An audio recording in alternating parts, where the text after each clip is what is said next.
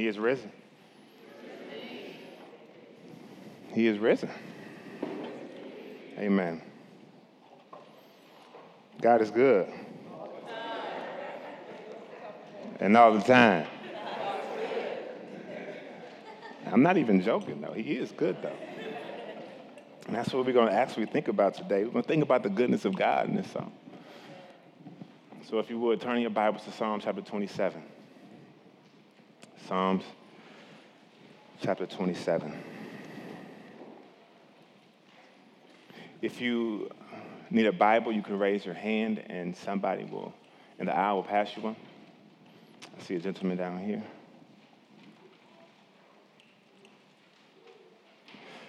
My name is Jeremy McClain. I'm one of the pastors at ARC, and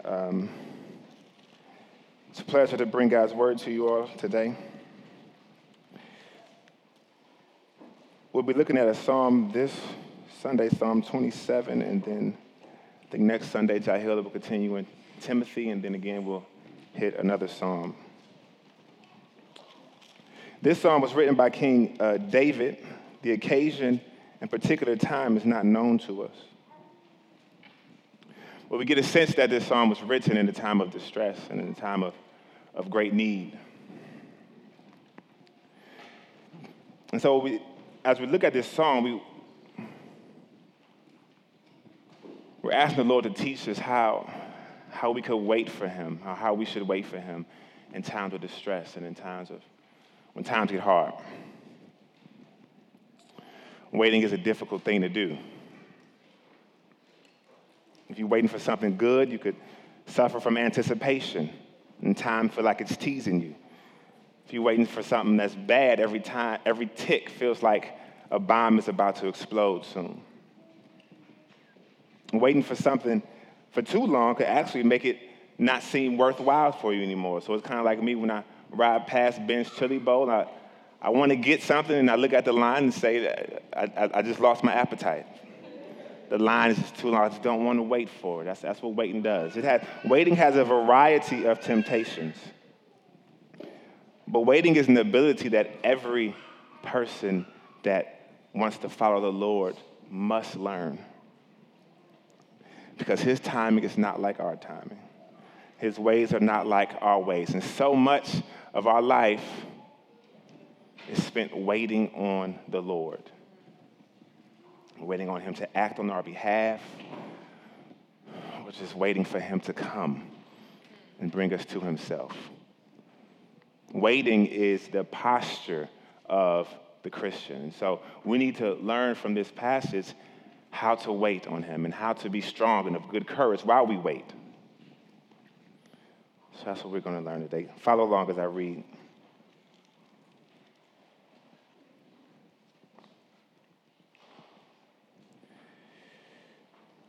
Of David.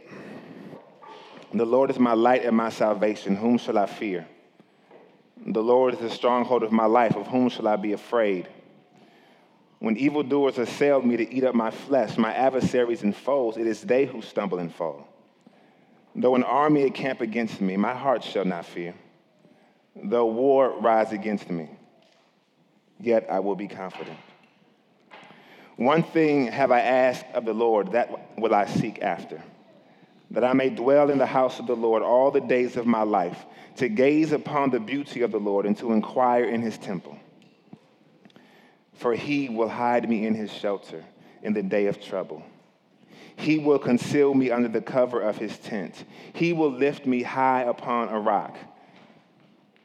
And now my head shall be lifted up above my enemies all around me. And I will offer in his tent sacrifices with shouts of joy. I will sing and make melody to the Lord. Hear, O Lord, when I cry aloud. Be gracious to me and answer me. You have said, seek my face. My heart says to you, your face, Lord, do I seek. Hide not your face from me. Turn not your servant away in anger, O you who have been my help. Cast me not off. Forsake me not, O God of my salvation. For my father and my mother have forsaken me, but the Lord will take me in. Teach me your way, O Lord, and lead me on a level path because of my enemies. Give me not up to the will of my adversaries, for false witnesses have risen against me, and they breathe out violence. I believe that I shall look upon the goodness of the Lord in the land of the living. Wait for the Lord. Be strong. Let your heart take courage. Wait for the Lord. Amen. Let's pray. Dear Heavenly Father, we cast all our hope on you, even right now. We ask that you would not turn your face from us, but send forth your truth, send forth your grace, and allow us to understand your word. Apply it to our hearts so that we could live with you and dwell with you and experience a joy that is full and everlasting. But God, we want to come to you and ask that you remove any distractions that are in our minds right now that may keep us from hearing your word. Any bitterness that's in our hearts, any anger, any anxieties, any frustrations, any jealousy or covetousness.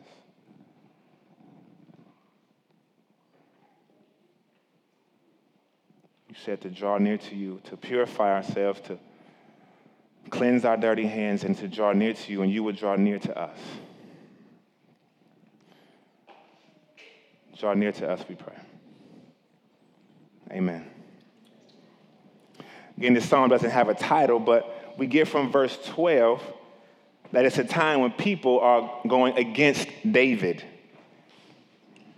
David was a king, a great king in the history of Israel, and he had many accomplishments while Israel was under his rule. He had conquered many different nations, and he had brought a time of great peace and prosperity while he was ruling. But along with that prosperity and peace came some times of trouble. And times of trouble always come when you are being led by the Lord, right? Because the Lord has enemies against him, and if you're with the Lord, then you're going to have enemies against you. And so he constantly found himself in the midst of some type of distress.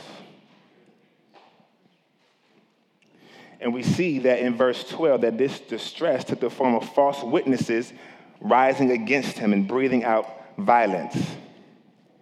And we don't know who the enemies are, but they're trying to bring down his name and corrupt his reputation, and they're breathing out violence, right? So they want to hurt his body as well. They want to destroy him. And in verse 6, we see that the enemies were not just a small band of people, but they were around him. That's why he says that he wants that his head will be lifted up above the enemies around him.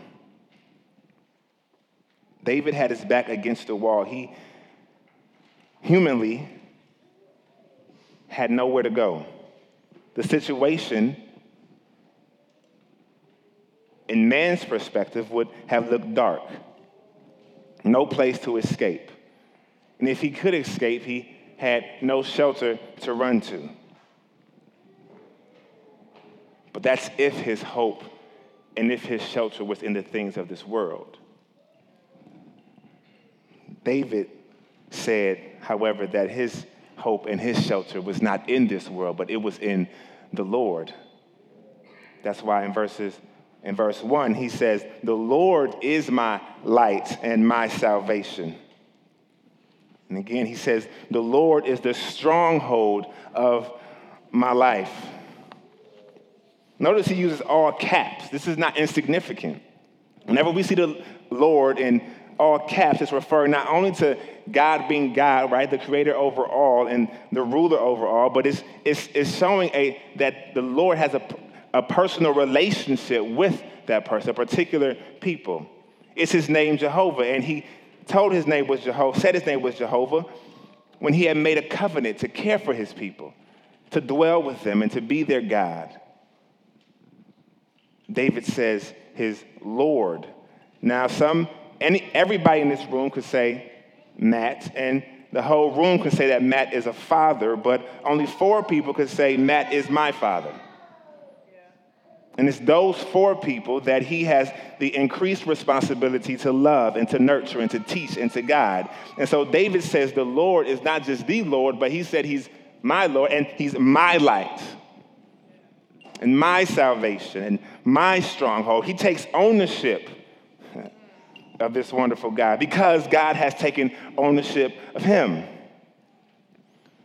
Darkness typically represents despair, death, or distress, and so this is not easy to understand, but it's not difficult to understand what light means. Light is the image of what is good in this situation.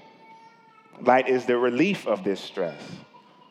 And all of these terms are basically showing some type of relief, and so salvation is the deliverance or the rescue from the enemies. Stronghold, that's a fortification, that's protection, that's a shield from all of the enemy's attacks. So he says, the Lord is my light and my salvation and my stronghold. And so who shall he fear? He asked that question, but it's a statement, right? He says, who shall he fear? At the end of verse 1, whom shall I be afraid, David says. The earth is the Lord's and the fullness thereof. The Lord owns the cattle on 1,000 hills. The Lord is in control of the sun and the stars. The Lord is the one who's from everlasting to everlasting, meaning he's indestructible, immortal, eternal, everlasting. He set the mountains in place. People can't even scale the mountains. And he set them in place. He formed them. How much power does the Lord have to be able to form the mountains? There's no power that can compare to his. There's no wisdom that can compare to his. He designed the world, and he now sustains it and directs it by his word. And every heart of every person is in the palm of God's hands. Who shall David fear? Who shall we fear? The Lord is his light and his salvation and his stronghold. And so if we say the Lord is ours and the Lord says we are his, then we can walk in this same confidence because God is this for us and so much more. When the world is crumbling around us, listen, we have no reason to fear. I like choirs on a low. And one of my favorite gospel hymns is God Is. He said, God is the joy and the strength of my life, moves all pain, misery, and strife, promised to keep me, never to leave me. He never comes short of his word. I got to fast and pray, stay in the narrow way, keep my life clean every day. I want to go with him when he comes back.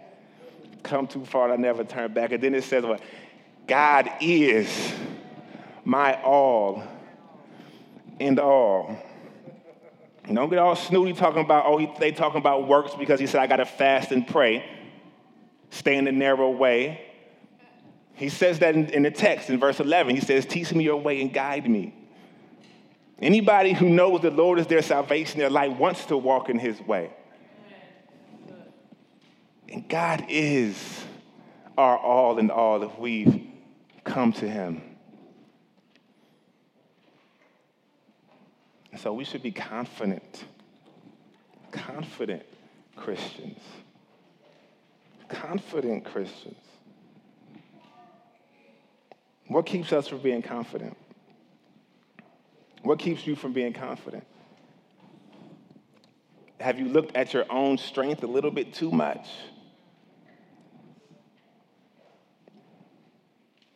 Have you looked at your adversaries or the difficulty a little bit too much?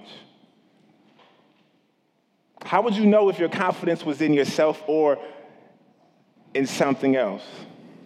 One of the ways you know is when you begin to become doubtful, become anxious, become scared, become angry. Because you're not putting your strength in the Lord.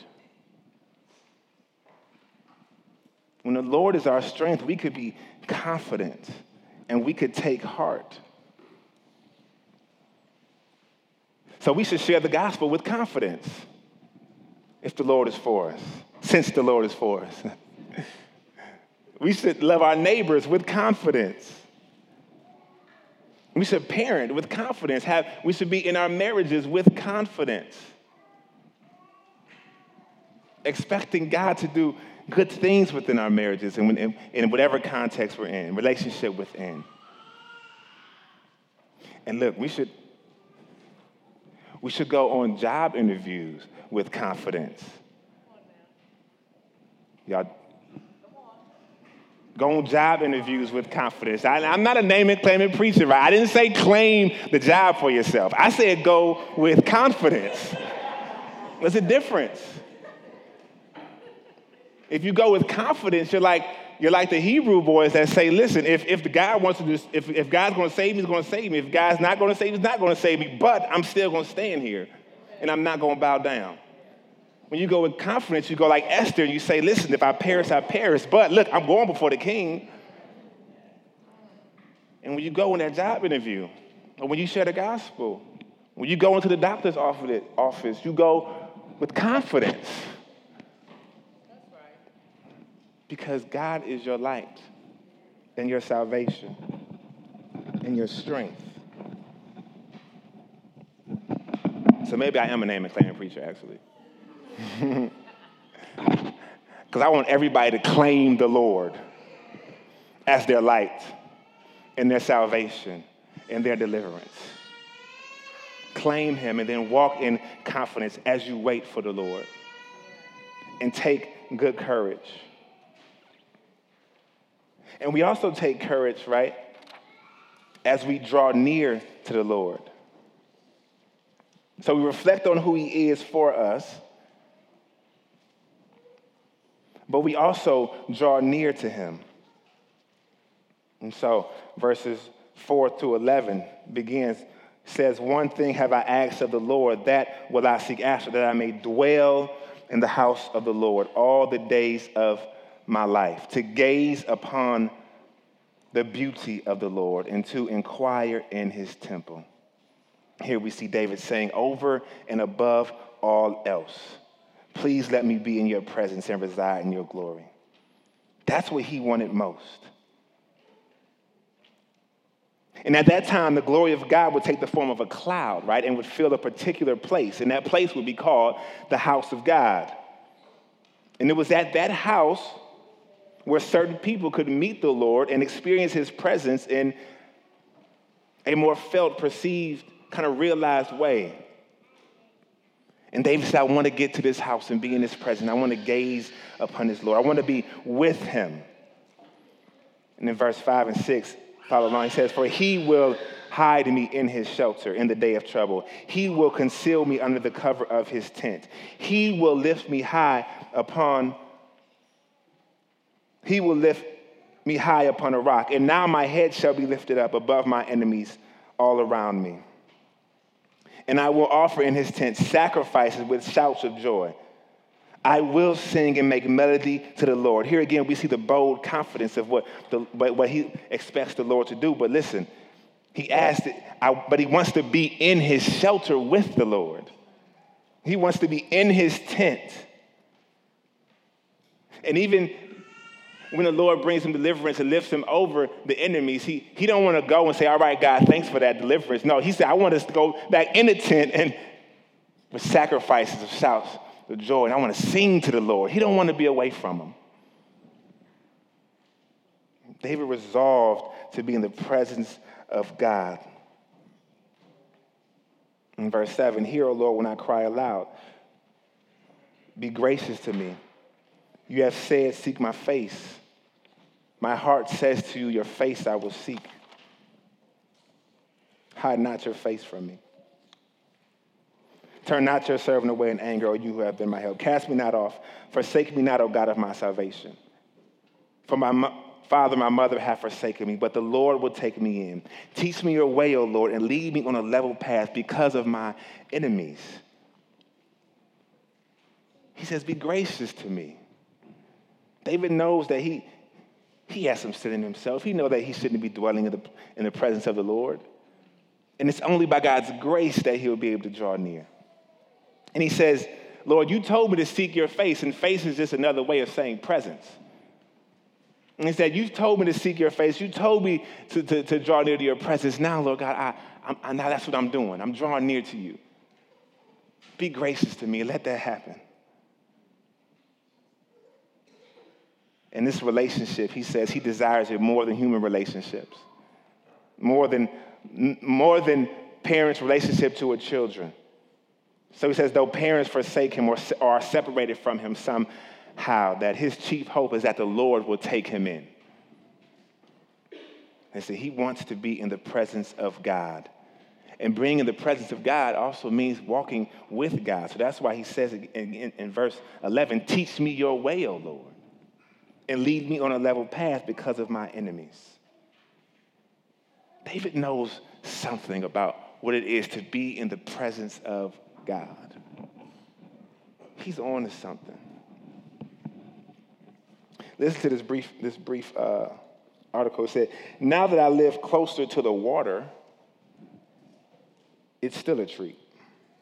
Whether it's an hour spent watching the water or a full day staycation with all the paraphernalia, I still get the same feeling. It's where I go when stress and routine and worry that comes with everyday life just gets to be too much. It's where I go to be still and just listen to the water and to myself.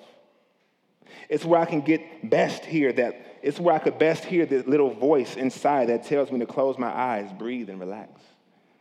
The water and the seagulls and the laughing children splashing on the shore combine into a soothing symphony, and the waves carry my stress out to the sea. It's where I regain my faith and recharge my batteries. And the title of this article is Why Going to the Beach is Everything. Why going to the beach is everything. Now, I'm not knocking the beach, though I don't like them.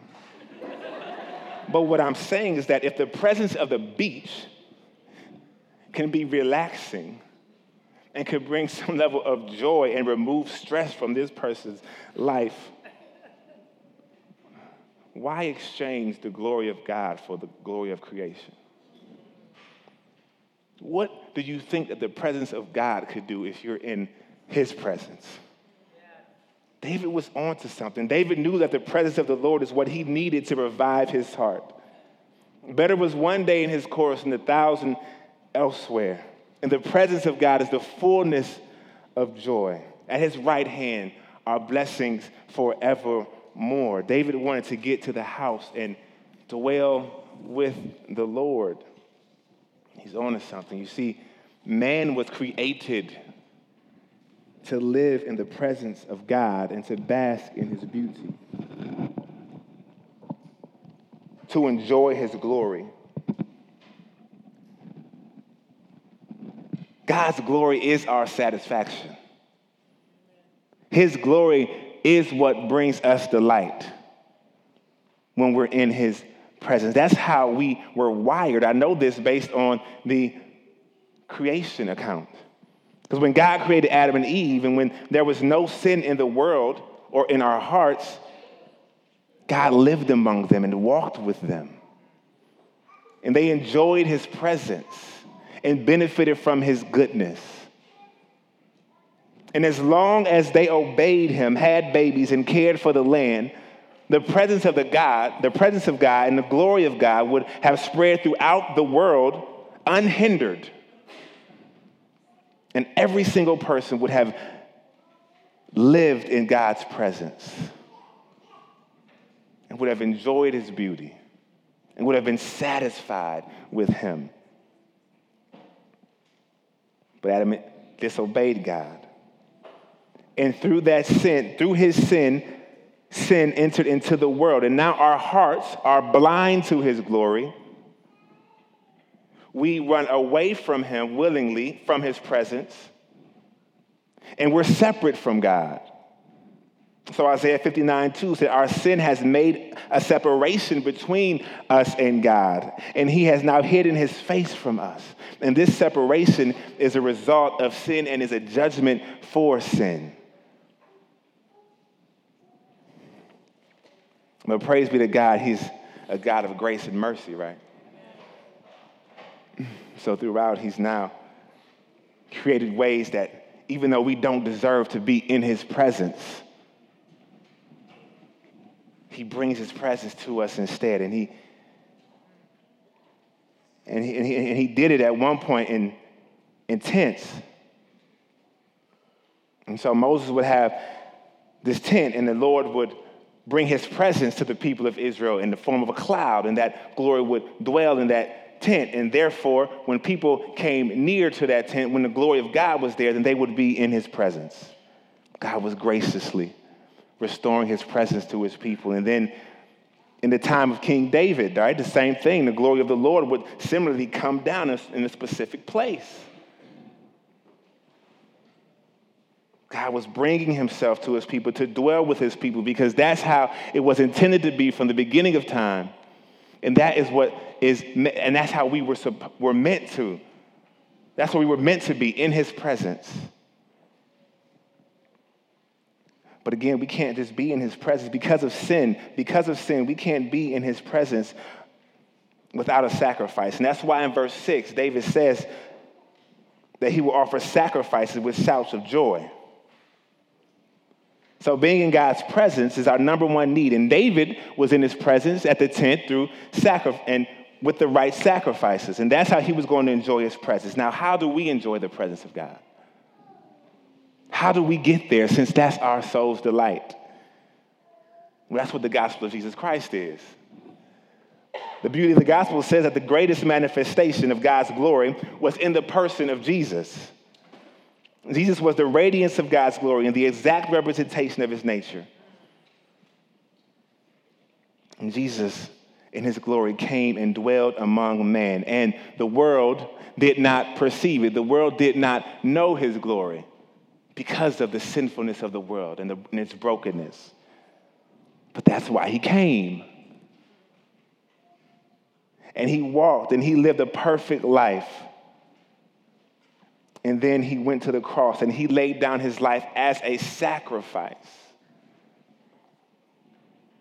so that all who would come to Jesus would be able to come to the Father and be able to be in his presence forever. A lot of times when we think of salvation, we think of like a burning house and Jesus and the Lord puts a ladder in the house, and then you grab the ladder by faith. The ladder is Jesus, and he pulls you out, and you're no longer in the burning house. And that's not all salvation is. The chief aim of salvation is not just to pull you out of hell, but to pull you to God. So he says that he brought us, 1 Peter 3:18 says that Jesus brought us to God. Now we can actually be near him, be with him. Colossians 1:21 says, and you who were once alienated and hostile in mind doing evil deeds, he has now reconciled in his body of flesh by his death in order to present you holy and blameless and above reproach before him. Jesus brings us to God. Jude 1:24. Now to him, speaking of Jesus, who was able to keep us from stumbling and to present us blameless before the presence of his glory. To the only God our Savior, through Jesus Christ our Lord. Jesus Christ, through his sacrifice, is the way that we can be in the presence of God's glory. And it's the only way. And so if you have not placed your faith in Christ, that means you will not receive your soul's delight. You will not be able to dwell in his presence. And as a matter of fact, you will dwell away from his presence in condemnation, in hell. And that's not worth it. Christ paid the price. He accomplished the work. You come to him, and he brings you to God. Come to Christ by faith and turn from your sin. No, don't put any strength in yourself. Don't put any confidence in the things that you can do. Don't be confident in your own righteousness or your own works. Let Christ be your strength. Let Christ be your salvation. Let Christ be your light. And he will bring you to God, and you could be in his presence. Isn't that beautiful? I think that's what David's talking about when he says that he's the beauty of the Lord. The gospel of God is so beautiful. The only reason that the world don't see its beauty is because of its blind to sin. We know stuff like this is beautiful. Think of Beauty and the Beast. Box office hit. Everybody thinks Beauty and the Beast is lovely. Right? Or you should, if you don't. But listen, what we got in Beauty and the Beast, right? We got this man who, I don't know his name. Let's call him a beast. He wasn't a beast at first, though. He is a beastly of a man. He had a bad heart, and so because of his whatever, pride or wickedness, they decided to turn him into a beast. He was a hard man, a beastly of a man. Nobody wanted to be around him. And then you got this girl named Dale. Belle. And listen, I'm glad all y'all seen it. Belle comes with her grace and her kindness, and she goes and she begins to love on this unlovable beast. And now this beast's heart begins to melt because she loves him. And the requirement for the beast to no longer be a beast is for him to love somebody and for somebody to genuinely love him. And so she comes with her grace and she woos him and she loves him unconditionally in spite of his ugliness. And then he, who's not used to loving, loves her back. And then he's restored to this image. That's beautiful. Everybody knows it's beautiful. And that's just a dim picture of the gospel. Because we are ugly, worn out, torn up, busted, disgusted people. Beastly hearts. And the Lord in his goodness and his kindness and his grace came and loved the unlovable. That's us. And he loved us to the extent where he laid down his life for us. Now, how can you say Beauty and the Beast is lovely and not say the gospel is lovely? The only reason the world don't see the loveliness of the gospel is because it's blind to it. Because they don't want to see themselves as the beast. But you got to see yourself as the beast before you could be restored to the image that you were meant to be. What I'm saying is admit that you are a sinner. Embrace the beauty of this gospel. Admit that you are a sinner. Put your faith in him. Love Christ back and be restored. It's a beautiful thing. And you know, the story wouldn't have been beautiful if after he became a man, they lived apart from each other. That would not have been happily ever after. But what makes it great is that they didn't live together, right? That's the beauty of the gospel. We get to live with God and share in his glory because he first loved us. Accept this gospel and dwell in his presence forever. And the way that we as Christians, if you have placed your faith in Christ and now you have been brought into the presence of God, the way that we now abide in his presence, right, is by abiding in Christ. And that's what John 15 tells us. John 15 says if we abide in Christ, abide in his word, then we will bear fruit.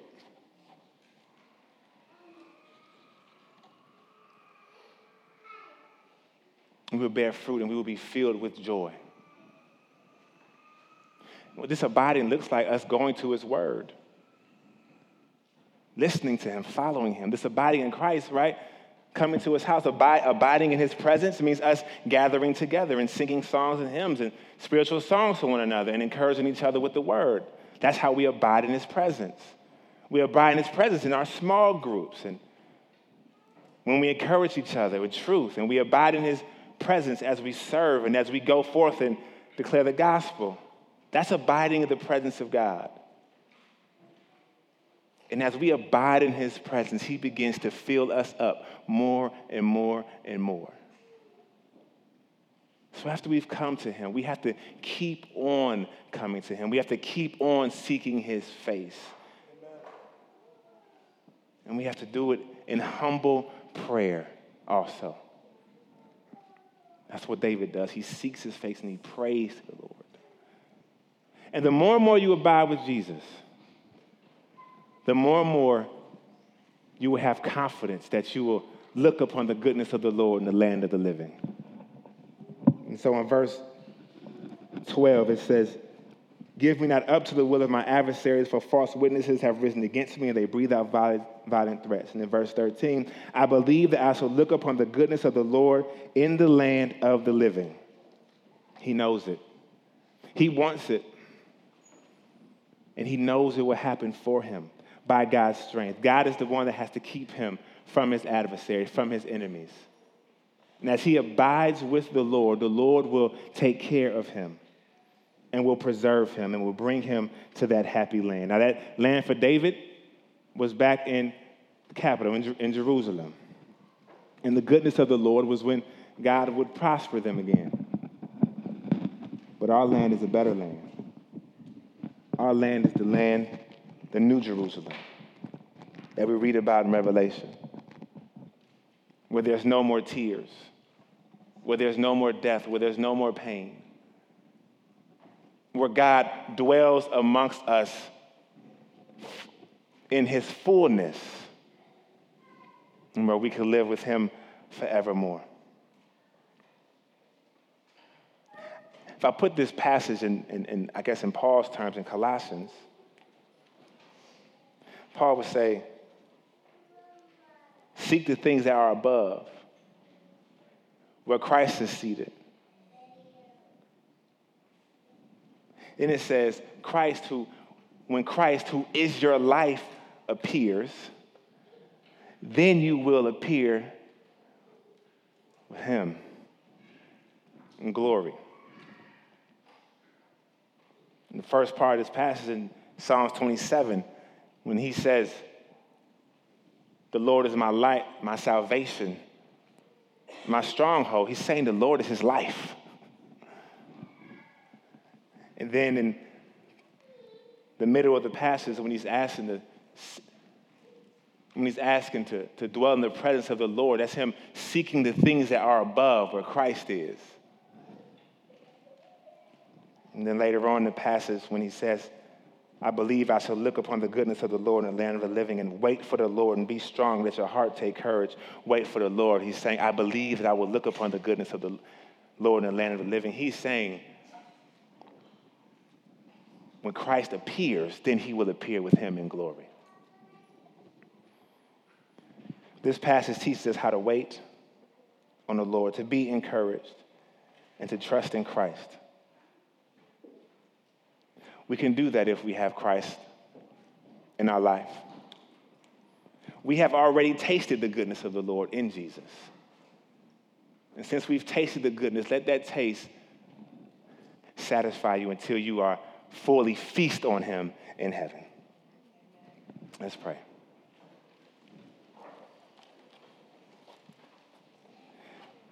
Dear Heavenly God, we ask that you would encourage our souls and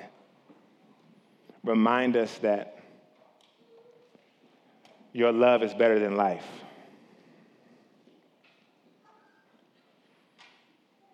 And that your presence is better than life. That your presence is our life, and that we should desire over and above all things to be with you, to know you, and to live with you forever. Let that be our encouragement in hard times. I pray that we would encourage one another with this great hope until we see you face to face. It's in Jesus' name we pray, amen.